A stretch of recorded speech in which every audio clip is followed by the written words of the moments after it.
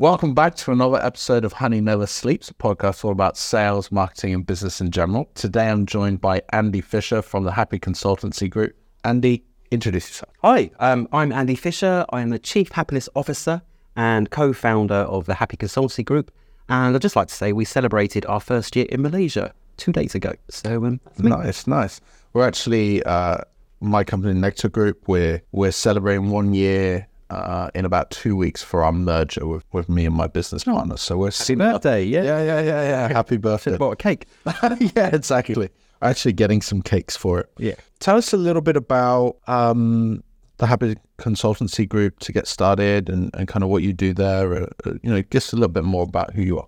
Okay, so we started life as a learning company because that's where kind of our expertise and the main sort of like part of my experience in life is around sort of learning and development, which I fell into actually, funny enough. I used to work for BA many years ago and started off life in operations on check-in. Used to be called the Check-in Dales. It's me and a few others, which was fun. And then I kind of... The airport check-in. Airport check-in, Gatwick Airport in London. Gatwick Airport. I know. So all of those charter flights go on their holidays. And then I had an opportunity to do some it was called line training. So when, like inductions, really basic stuff. And realised that I had a bit of a passion for it and I really quite liked it. And so then I had this crossroads in my career at BA where it was like, do I progress operationally or do I progress training? Felt my heart lied in the sort of training and learning and development side. So that's where my personal sort of career started. And then sort of the next sort of 12 years after that, it was all about learning and development, which is brilliant for me. It was at a time when sort of British Airways was sort of very successful and it really developed their people. So they kind of role modelled what the right thing to do was, but also I got a lot of personal development, in particular a sort of a course called Leadership and Mastery, where you learn to master yourself and what's your own kind of personal leadership. It was soul-searching to tell the truth, but it gave me a really, really good background and understanding of how people work and how I work, which is fundamental to what I do now. So yeah, and so the passion for learning really just came from you got an opportunity and you found a love for it. Yeah, literally fell into it. If you ask my teenage self, would you ever find yourself standing in front of a group of people, facilitating at conferences and all of that, talking about learning? I would have hidden away. I would have run a mile. But yeah, it just kind of like, it got hold of me. I think learning is one of those things, I think it's changing now, but back in the day, it's one of those things that you don't necessarily think about as a career. But through the opportunities I had at, way back when with British Airways, I fell into it. And I'm glad I did because it's literally changed my life. Yeah, and then, your career from that check-in desk all the way to now, leading your own business. Yeah, I know. And you found a passionate industry to do that. I think it's the same for me. I guess I always knew I'd end up in sales, but I started in more of an IT support kind of job, like one of my first office jobs doing sort of technical support. And then I fell into a IT sales role, and then it just kind of escalated my career. Now you're essentially a learning company, and now I'm essentially a sales company. So it's very interesting. I think similar paths a little bit. It is. But when you mentioned there, Ben, when you find that passion within you, kind of the drive that it gives you, the ambition it gives you, the hunger that it gives you, that's, how you approach work and life when you have that is so different to when you don't. And that's kind of like fundamentals of happiness at work as well. But yeah, kind of that passion as a driver, when you find that thing, it's amazing. I think it's very hard for people to find that passion as a driver. It's easy for us to say we're entrepreneurs and we found our passion, but there's a lot of people who, I guess, struggle to do that, right? Like if you've just got a job, for example, you're in it for your salary. Maybe you're not got the passion. I guess I try to tell people that there's passions outside of work that work create. You're earning money to be able to do the passionate things. Yeah, cool. Absolutely. In some cases, not everybody is driven for being an entrepreneur or driving your career. I think things are changing a little bit now, but I was going to say I blame the school system. I don't blame the school system, but I think there's so much pressure for young people to decide really early on what it is they want to do and what they want to be. Yeah. Whereas kind of going back to my journey, I wanted to be a film director when I was a teenager. That was everything and all I wanted to be. It was just really difficult at the time to kind of find an inroad and a door to that. Yeah. But obviously there was something creative within me which came out later. So I went sort of like traveling for a while. So I took what was meant to be a year off going to university.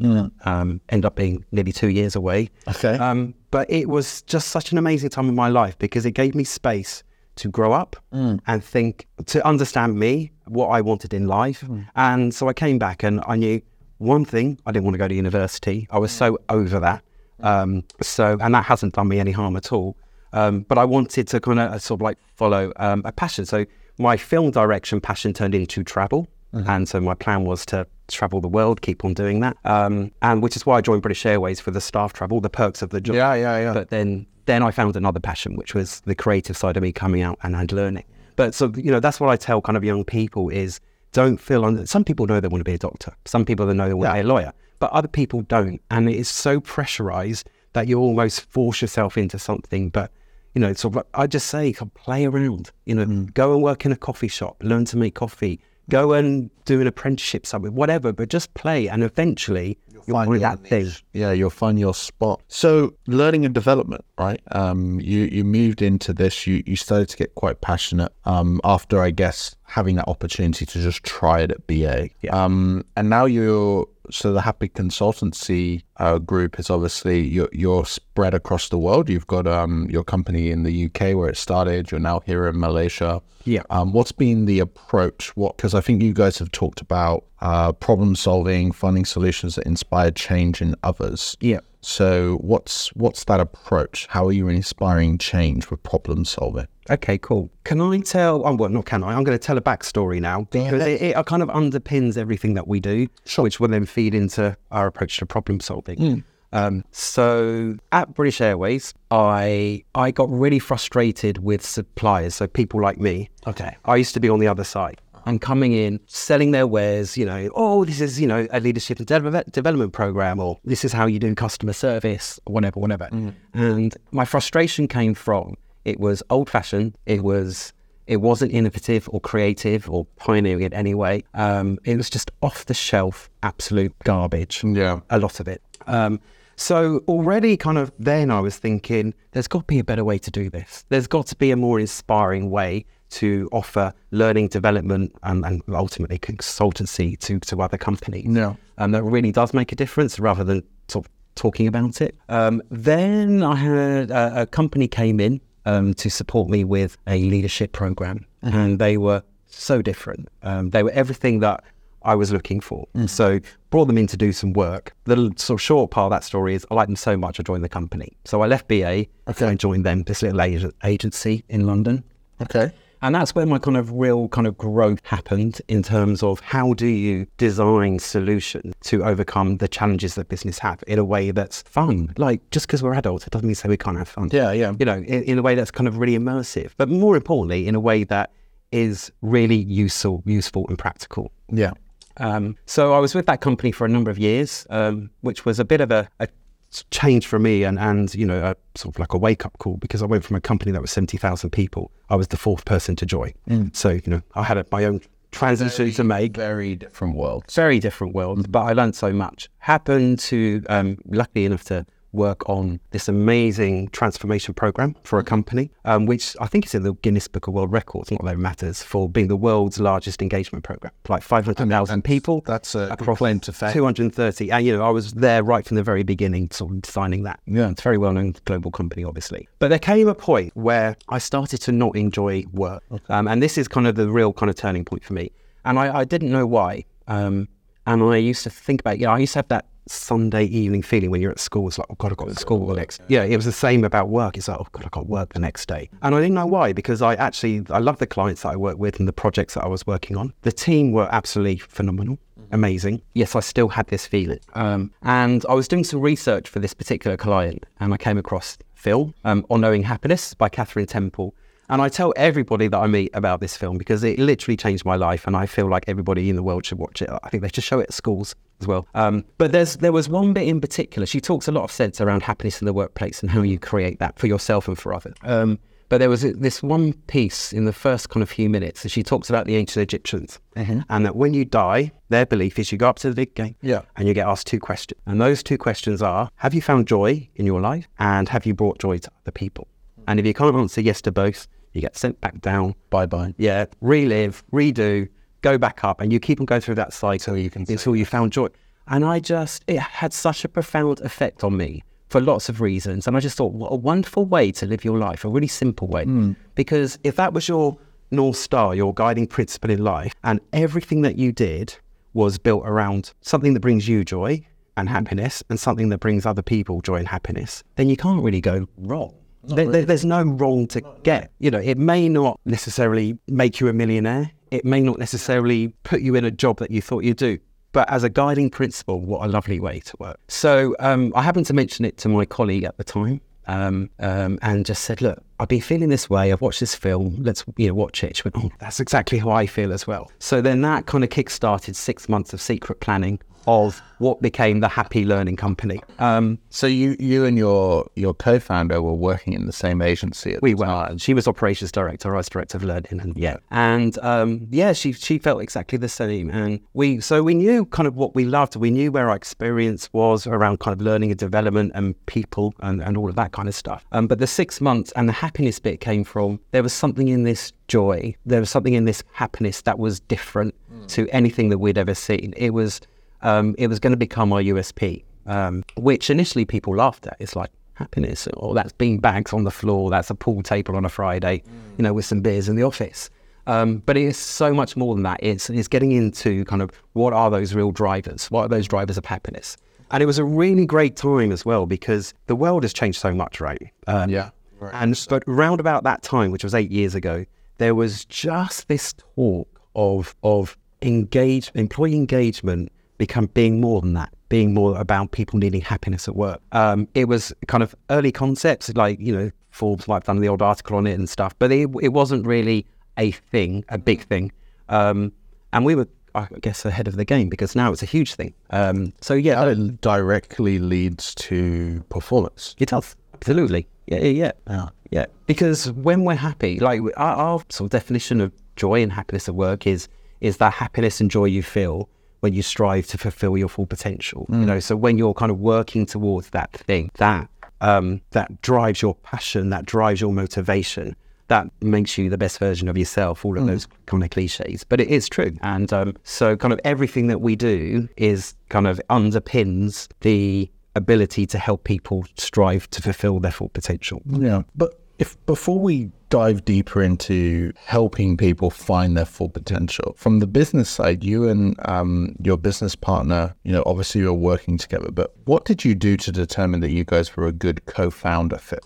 That's a really good question. We're humans, all right? And a lot of it was trial and error. So she was my friend at work. Yeah. So I knew we got on.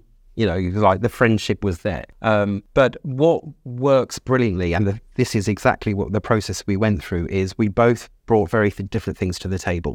Her name's Helen, by the way. And Helen is brilliant at, so many things. She's brilliant at running a business in general, but she's brilliant at kind of the structure and the detail and the program planning and making sure standardization is in place in the way that we do things. She's also very creative as well.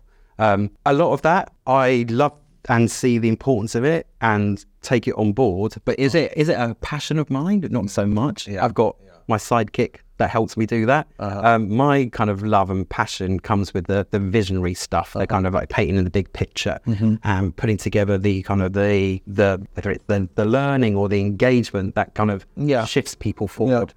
So that's kind of, we're yin and yang. We complement each other perfectly from that point of view. You and I have pretty much the same type of co-founder. Yeah, so it's the same with Shook and I. Before we decided to merge, and I know like there's a lot of founders who watch Honey Never Sleeps, and sometimes you do have to consider bringing on a co-founder and what's the right type. And so I have a business coach, and when I was talking about merging my company with Shook, he said a business partner is like, it's a relationship that's harder to get out of than a marriage. So you've got to pick extremely carefully. Yeah, you do. And so when Shook and I had determined that, okay, we're going to do this, we're going to come together, and we're going to become partners, we wrote down our values, we wrote down our strengths and our weaknesses.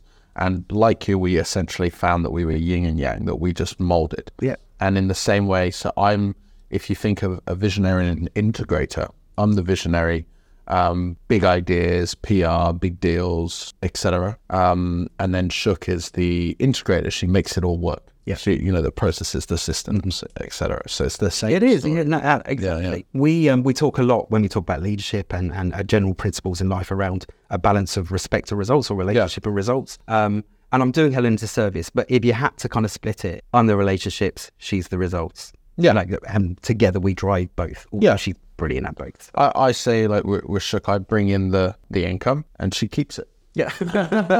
There we go. She makes sure it stays with it. So it's a good combination, good team. So you found a great co-founder, and then you spent the last 7 years building in the UK, and then you decided to go for an overseas expansion. Yeah.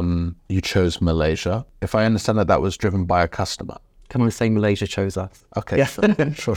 Malaysia chose you. Tell me a little bit about that overseas expansion, because you didn't just go, okay, let's pop to Europe, or the typical from the UK is the US or North America, right? But you went to Southeast Asia to Malaysia. Yeah. Yeah. Talk me through that. So about 2 years ago in our journey, we started to, up until that point, pretty much all of our work was word of mouth. Yeah. Okay. And it got to the point where word of mouth was like fast talking, man, like seriously. And we were just growing at a rate of knot. So we were talking a lot about growth in general, and what does that look like? And we talked to our clients about being brave and bold and courageous, because if you play it safe, you'll get safe. But, if you really want to change. And so we were applying some of those principles ourselves, right? We need to be brave here, whether that's investment or whether that, whatever it is. But in order to be truly global, we need to be brave and bold and make some big decisions here. Yeah. Just so happened at the time that Post Malaysia contacted us to pitch for a piece of work. And we won that piece of work, which was great. One step back, how did Post Malaysia find you in the UK? That's a good question, right? Charles Brewer, the group CEO of Post Malaysia, used to work for another logistics company. And it was that other logistics company that I did all of the work for in my previous agency. The Guinness Book of Record. The Guinness Book of Records one. Yeah. And so he was so impressed with the kind of the transformation that company went through.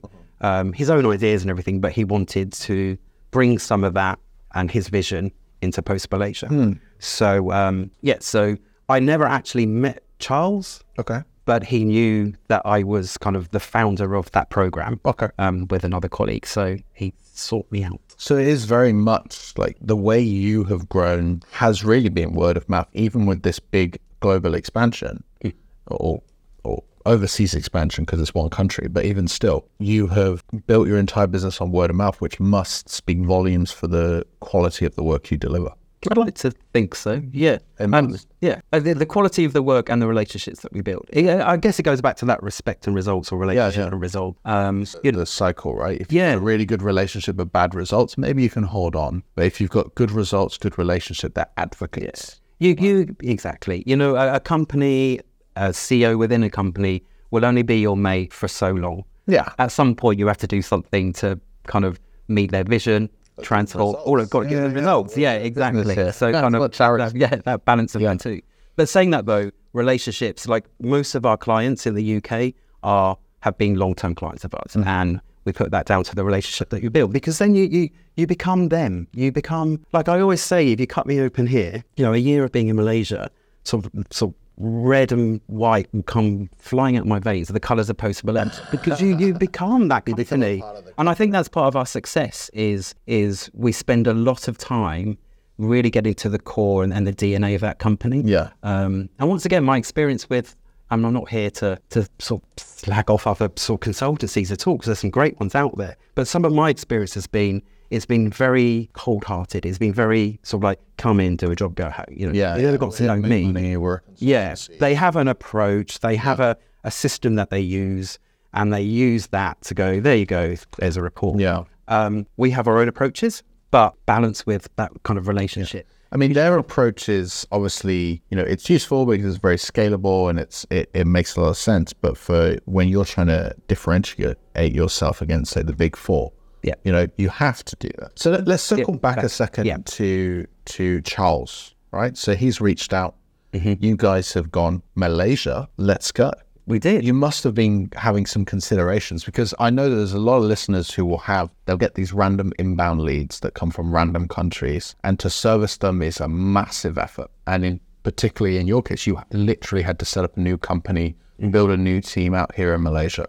So what was the decision making? What was it? Just let's be bold, let's be brave, let's just go for it. It kind of was. It kind of fitted. It was the right time based on the conversations we're having about growth. Yeah. But it came from necessity. So we have a customer promise, right? Let no one come to you without leaving better or happier. Okay. And if you apply that principle and that promise to Charles and Post Malaysia, what would have made things better and happier for him was to have a local team. We were doing business with a 7-8 hour time difference, which kind of worked a little bit. But when you've got a long-term partner, this wasn't a quick project and off you go. This was kind of over a number of months. So the project started you servicing it from the UK. Yeah. Okay. And Charles just said, sort of like, there's got to be a better way, Yeah.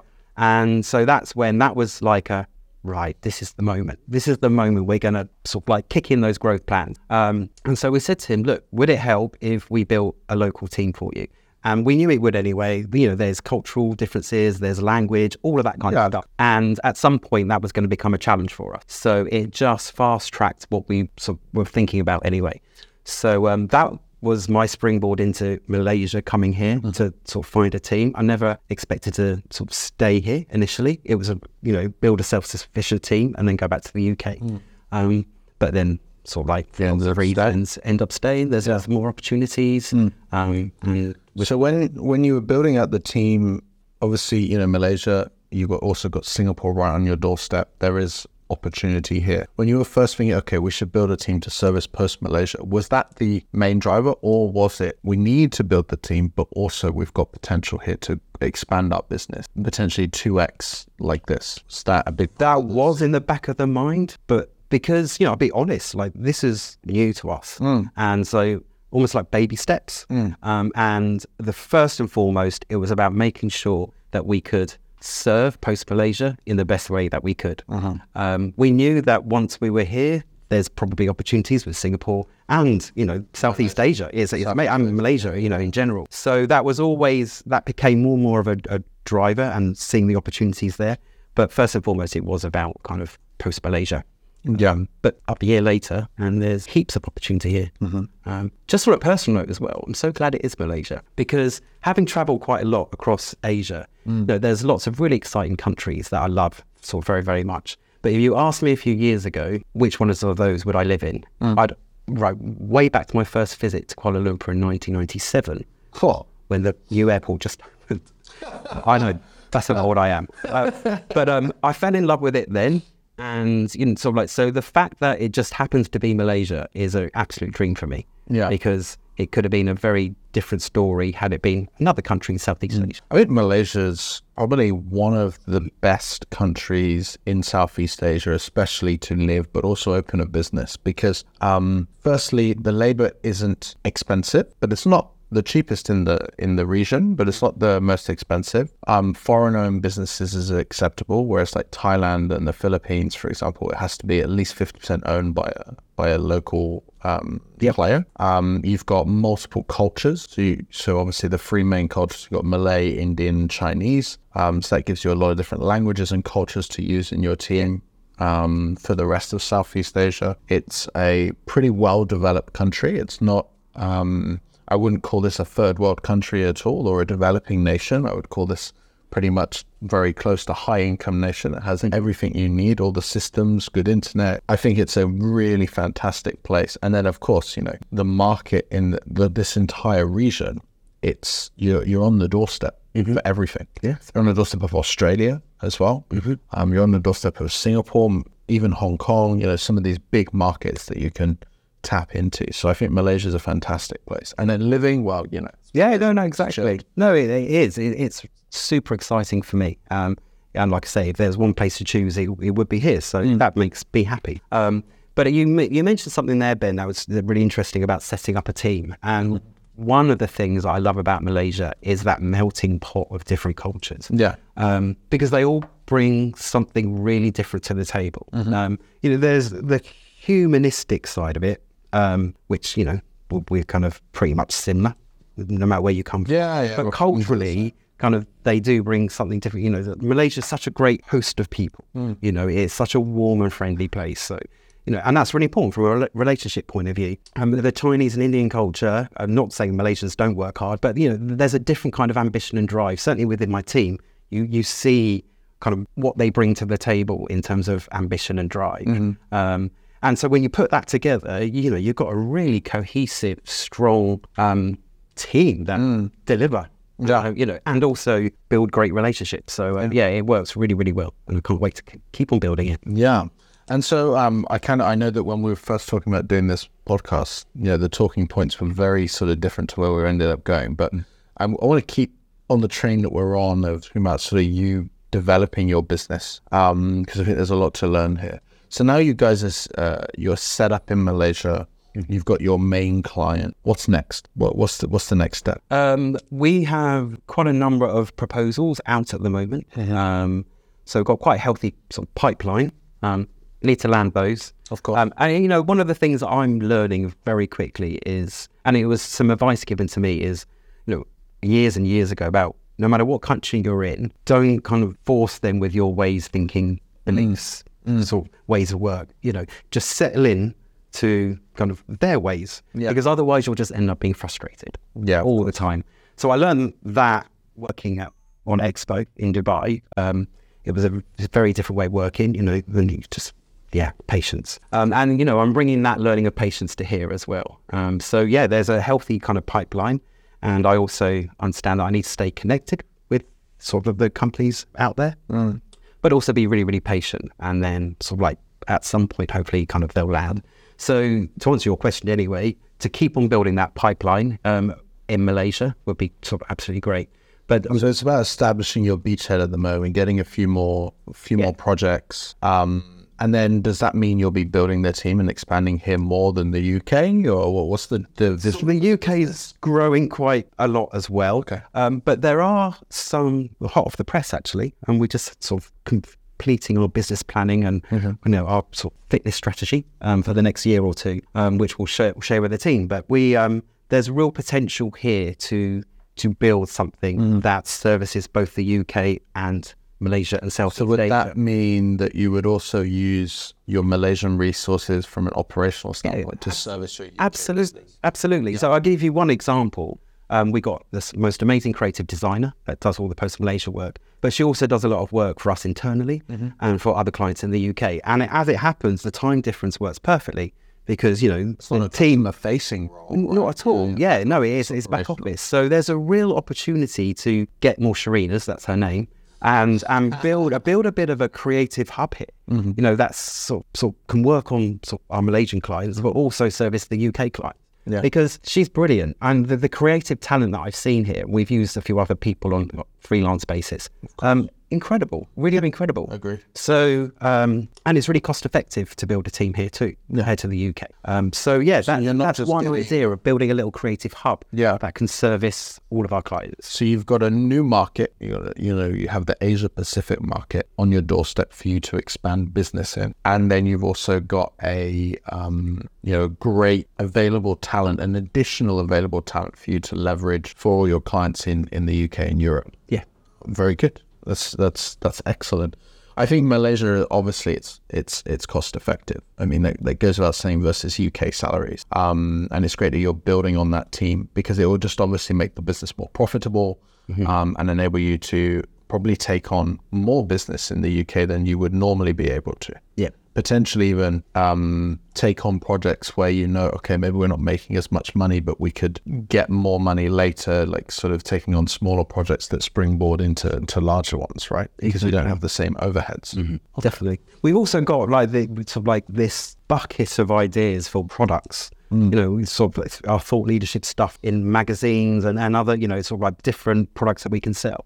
And the problem that we have is we fit that in kind of based around kind of when we got a bit of free time around client work and stuff like that. But by building out an internal creative team, especially here, we can sort of like, once again, fast track all of those internal products and so at the moment, developing internal products and services is more of a we've got some time, let's do it. But you want to start building that out to be a bit more systemized. Yeah, we got so many ideas. Yeah, I just want, and Helen's the same, and the team as well. You know, we got so much in here that we want to kind of just get out and do.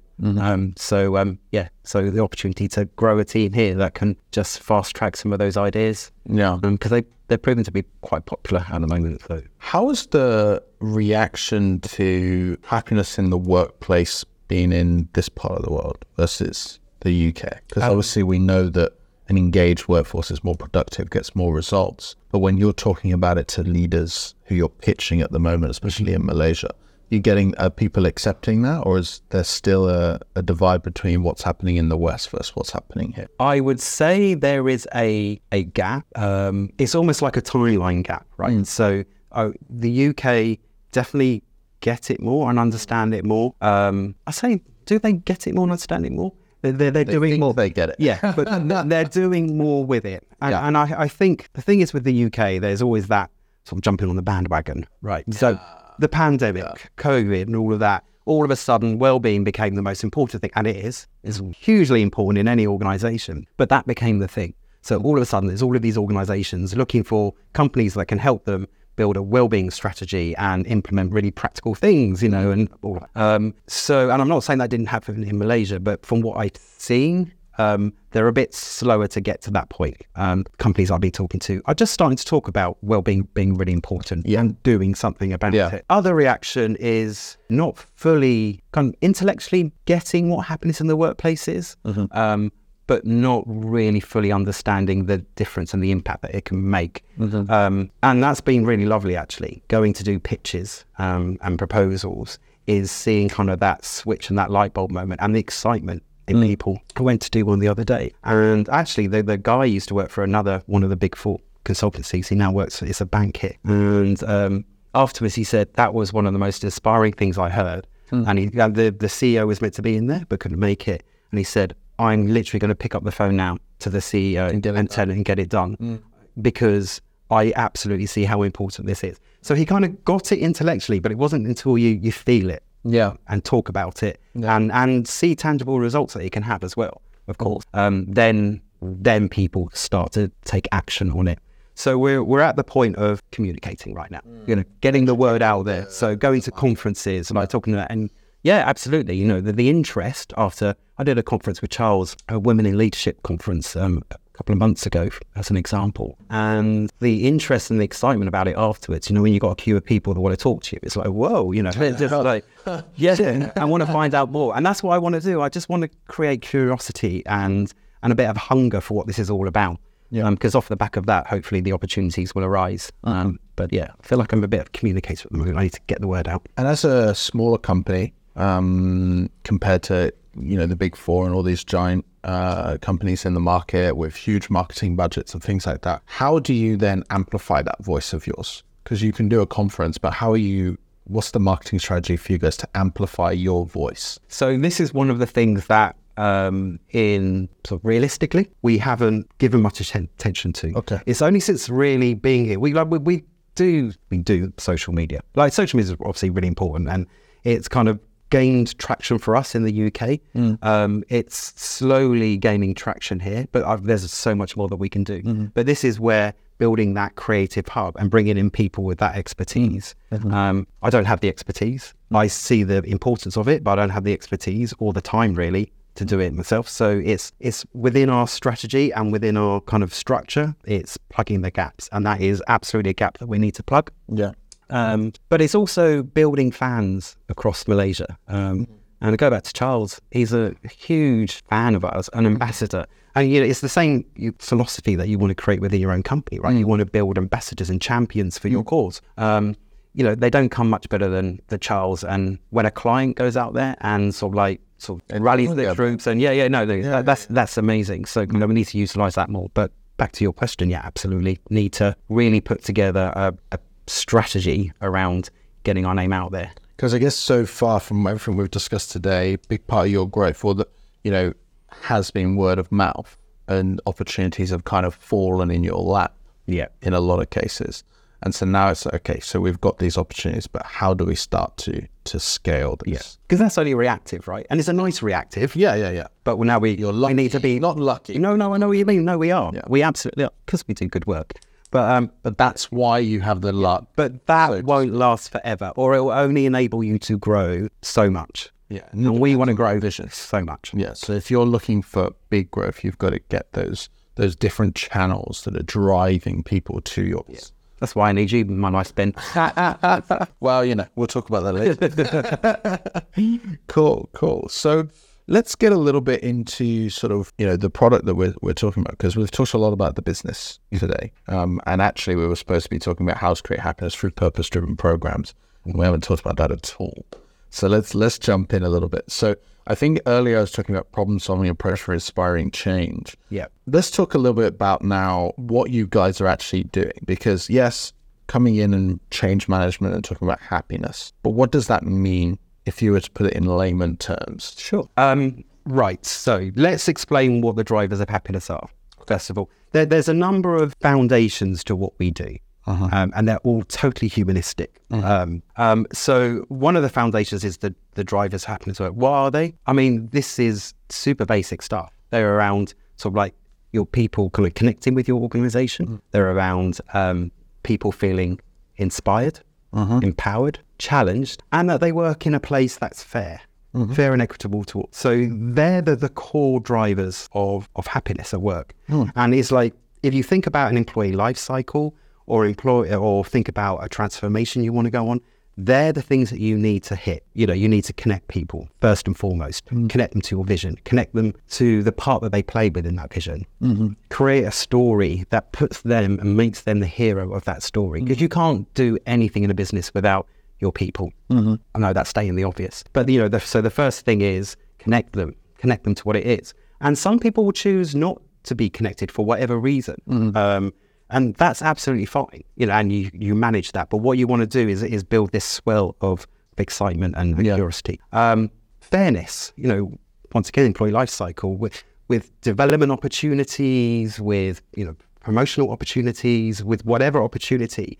Is the company fair to everybody? Because if it's not fair, then people start to get disengaged, actively disengaged. People start to bring in a toxicity through their behavior. Because, the human side of us is, when we feel ignored, or when we feel like we're not, or humiliated, or not kind of given the right development so we can progress, so like those negative behaviors kick in and all of that. Yeah. So fairness is really important to keep us all kind of balanced. And then sort of like empower. Big part of that is leaders. A lot of what we do is there's the organizational piece, but it's got to run in parallel with the leadership piece. And one of the biggest lessons I learned in working in the world's largest engagement sort of program, the CEO there was 100% committed to that. When we talk about role modeling, he is my role model for role modeling.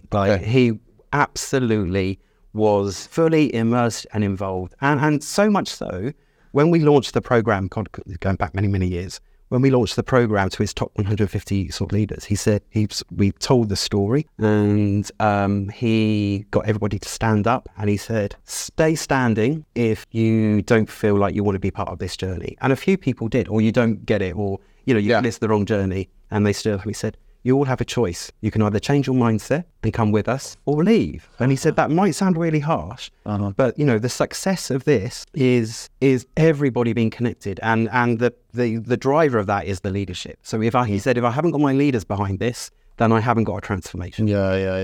So kind of that whole role modeling and the empowering piece is very much sort of leaders trusting their people to do a great job and allowing them to fail as well. We all fail. We're human beings. We fail all the time.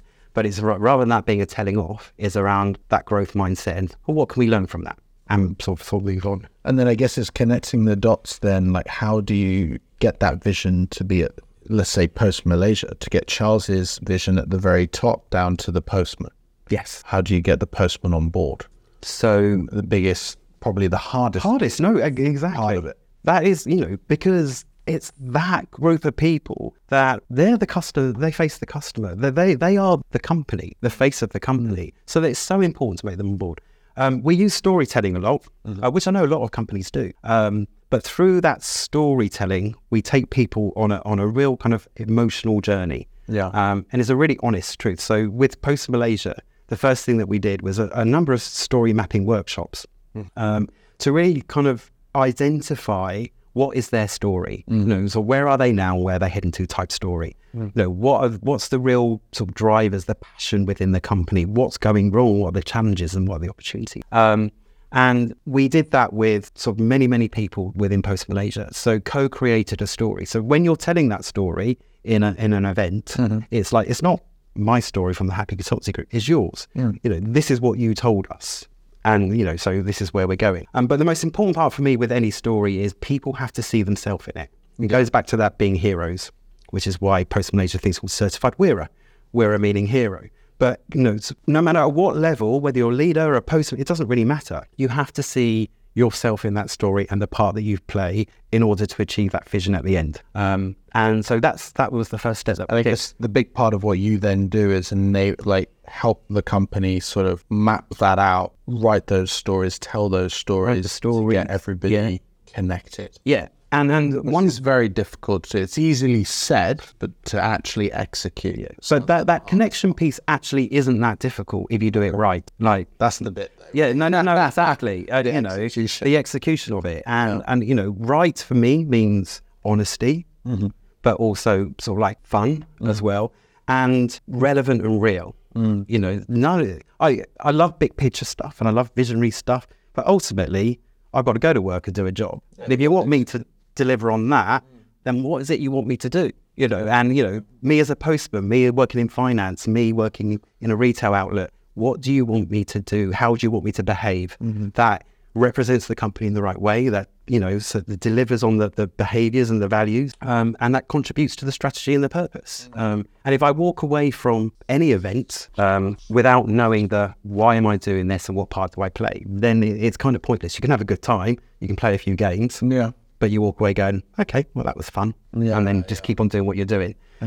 So the first part is playing a part. But once that's a big thing for me, once that door is open, there's no turning back.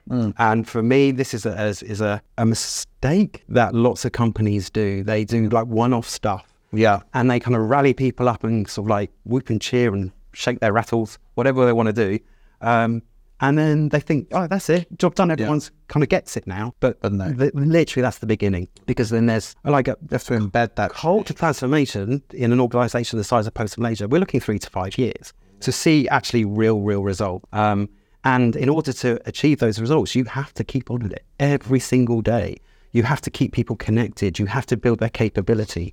You have to keep going. So that's the bit that these are giant projects that obviously you guys are then committed to for many years. So I can understand why you can embed yourself so much in a client organization, because you're going to be a part of that journey for many years to come. But I imagine that makes your sales cycle very long, because you really have to get that outstanding program understood by every decision maker and committed to nearly 5 years of a change. When you're selling, typically are people already have decided, you know what, we do need a cultural change, let's start talking about this, and then you end up getting in the door?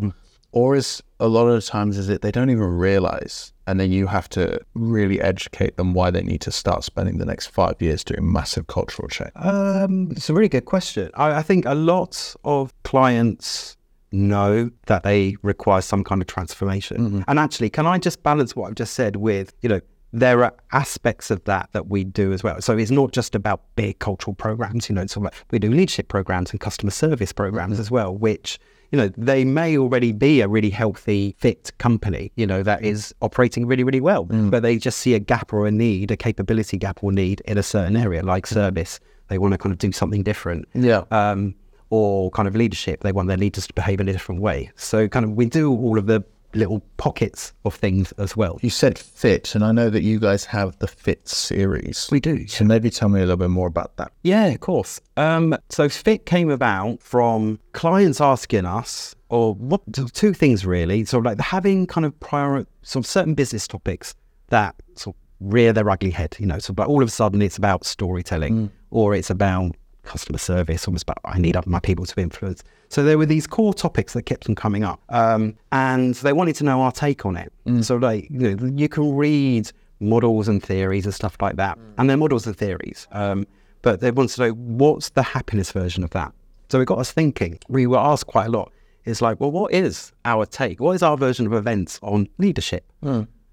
Because there's leadership has evolved so much, as we all know. And, there are lots of models and theories, and, one year it's the transformative leader, one year it's the agile leader, and whatever it is. And it moves so fast. But actually, once again, from a humanistic point of view, what are the qualities of a leader? What kind of drives positivity and happiness in the workplace? How do I be as a leader? So we just got kind of thinking. We took these core topics and we thought, so what is our version of events? And we started to kind of map that out. And that grew into a philosophy that we apply internally as well, that we could go out and talk to people about, because it gives a real structure to when we talk about leadership.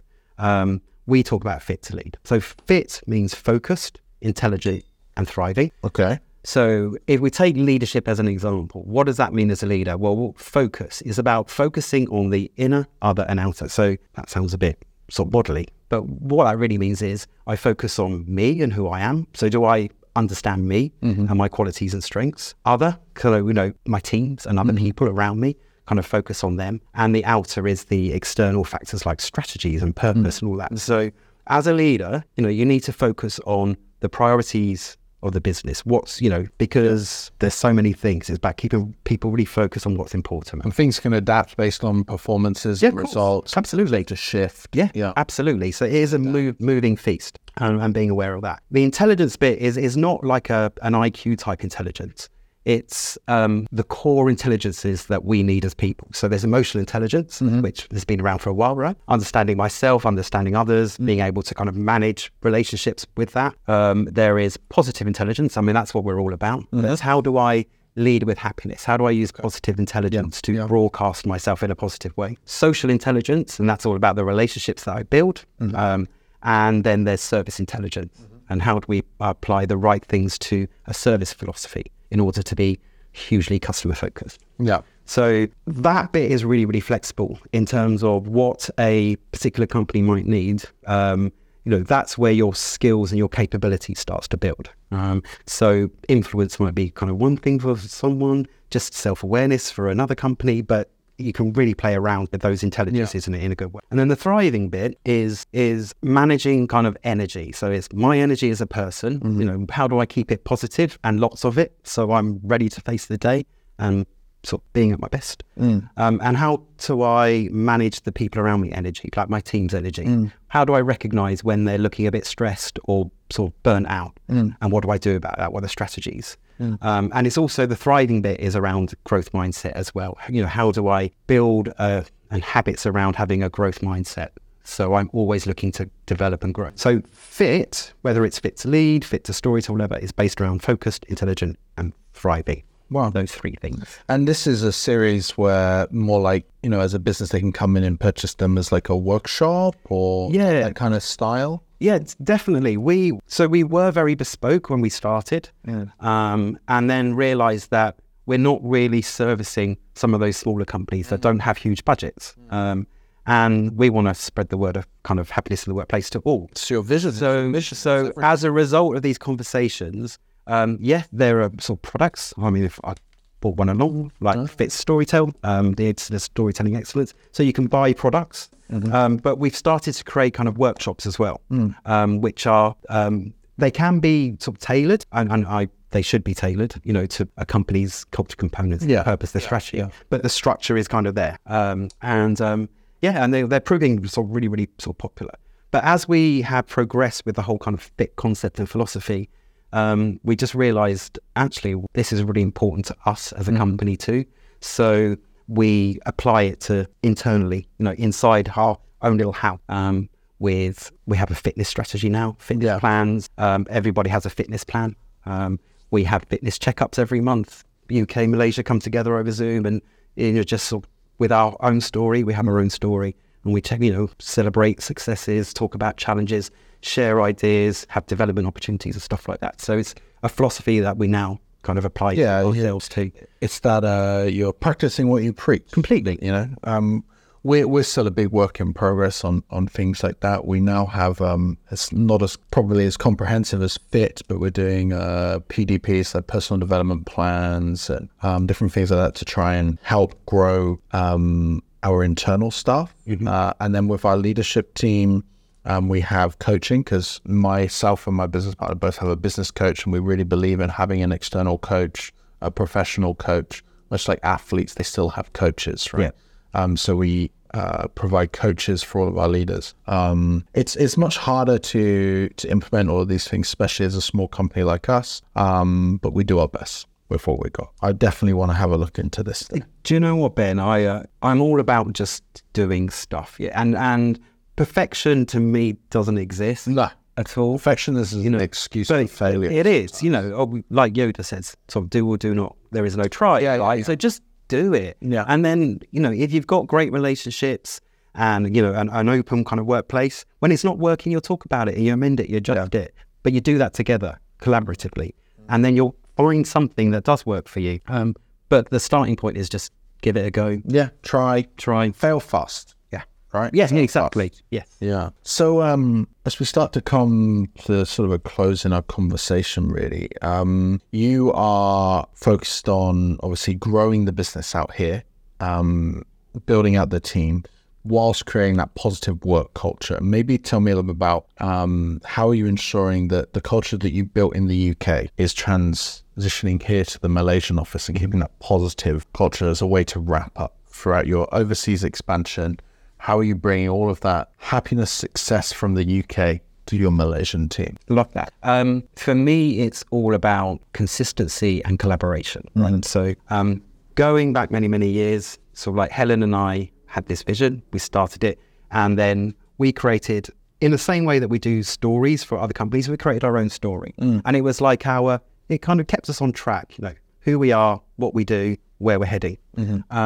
That was very much kind of our story, and that story was very UK based. So just recently, a few months ago, Helen came out here. We did a few days, development days, to rewrite that story with the Malaysian team, because it was very UK centric. So let's go through each chapter and let's hear your version of events, and so on and so forth. We did the same thing in the UK as well. So as we speak, we're currently rewriting and co-creating that new sort of story version 2.0, which brings everybody together. And just even going through that process for the Malaysian team was amazing. Like the difference in their connection and their motivation and understanding as well is immense.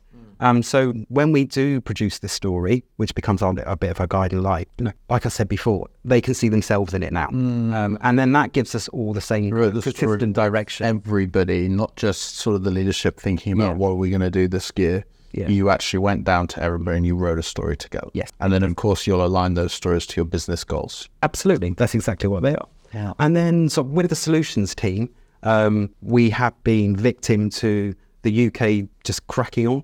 Doing what they do, and we're doing what we're doing. And actually, both teams are doing some brilliant stuff, and we're not providing the opportunity to connect it and to share it, to find that best practice, that way of doing things. So we're introducing that a lot more now, where as you use the solutions team as an example, where they kind of have regular check-ins and the fitness checkups as well. And they shared, we did this with Post Malaysia. I love that, so that becomes a template that we all use. So bringing back that consistency. So like weekly learning sessions. Yeah, absolutely. Yeah. All of that. And, you guys have gone through an incredible, the last year the last 2 years, you've taken a massive overseas project. You started to build an entire company again over on the other side of the world. For other listeners who are thinking, is overseas expansion for me? What advice would you give? Okay. Number one, it's tougher than you think. Don't go into it thinking it's going to be a breeze. Yeah. And that challenge comes from a number of things, whether it's cultural differences, ways of working in a country. I'm not going to lie, when I came out last year to set up the business, those first 6 months, probably the most challenging of my whole career. I've been running a business with Helen in the UK. I thought, okay, it's just a case of taking some of that and putting on that, but it is not at all. You're you face very different barriers and things like that. So it goes back to, so go into those situations, knowing that, you're going to face lots of challenges and not going to be a brick. So surround yourself, this applies to teams in general, surround yourself with great people who can give you the right advice as well. We made a few mistakes initially. And it's a bit like when you're looking for a builder to build a house. And I've made this mistake personally as well, building an extension. And sometimes it's very easy to go for the company or the builders that say they can do it the quickest and the cheapest. Yeah. With that, monkey. Yeah, exactly. But with that comes a lot of problems. So kind of find the right person, the right fit for you, the right person that gives you really, really solid advice, which isn't necessarily the cheapest, but it's the most valuable. Just resilience, and learn to apply kind of the drivers of happiness, learn to apply that kind of positive thinking and reframe it. So whenever you hit kind of challenges, you can sort of like get yourself out of it. You can see the look at it as a positive problem, and apply what we talk to our clients about yourself. It's tough building a business, and it's still tough. I'm learning every single day. It's 80% of businesses fail in the first 5 years, and 80% of the ones that passed fail in the second 5 years. So of course it's tough. Otherwise everybody would do it. Yeah, that's true. Right. It's been a really good conversation. It's been really exciting to sort of hear about your journey of expansion, how you built the business, how you chose your co-founder, how you expanded, how you built your team, how you built your fit product. Really good. Thank you very much. Thanks, Ben. Can I just say one very last thing?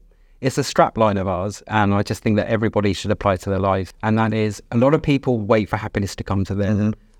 It doesn't. You have to create it. As in, Helen and I did it with our company. But whatever it is you're looking for, don't expect it to come to you. You have to kind of get off your bum and go and get it. Yeah. So don't look for it. And that's for everybody, right? That's not just for the business owners and leaders. That's for the executives, everybody. It's a life. It's life. That's a life lesson. It is a life lesson. The pursuit of happiness. Yeah. Thank you so much. Cheers, Ben. Awesome.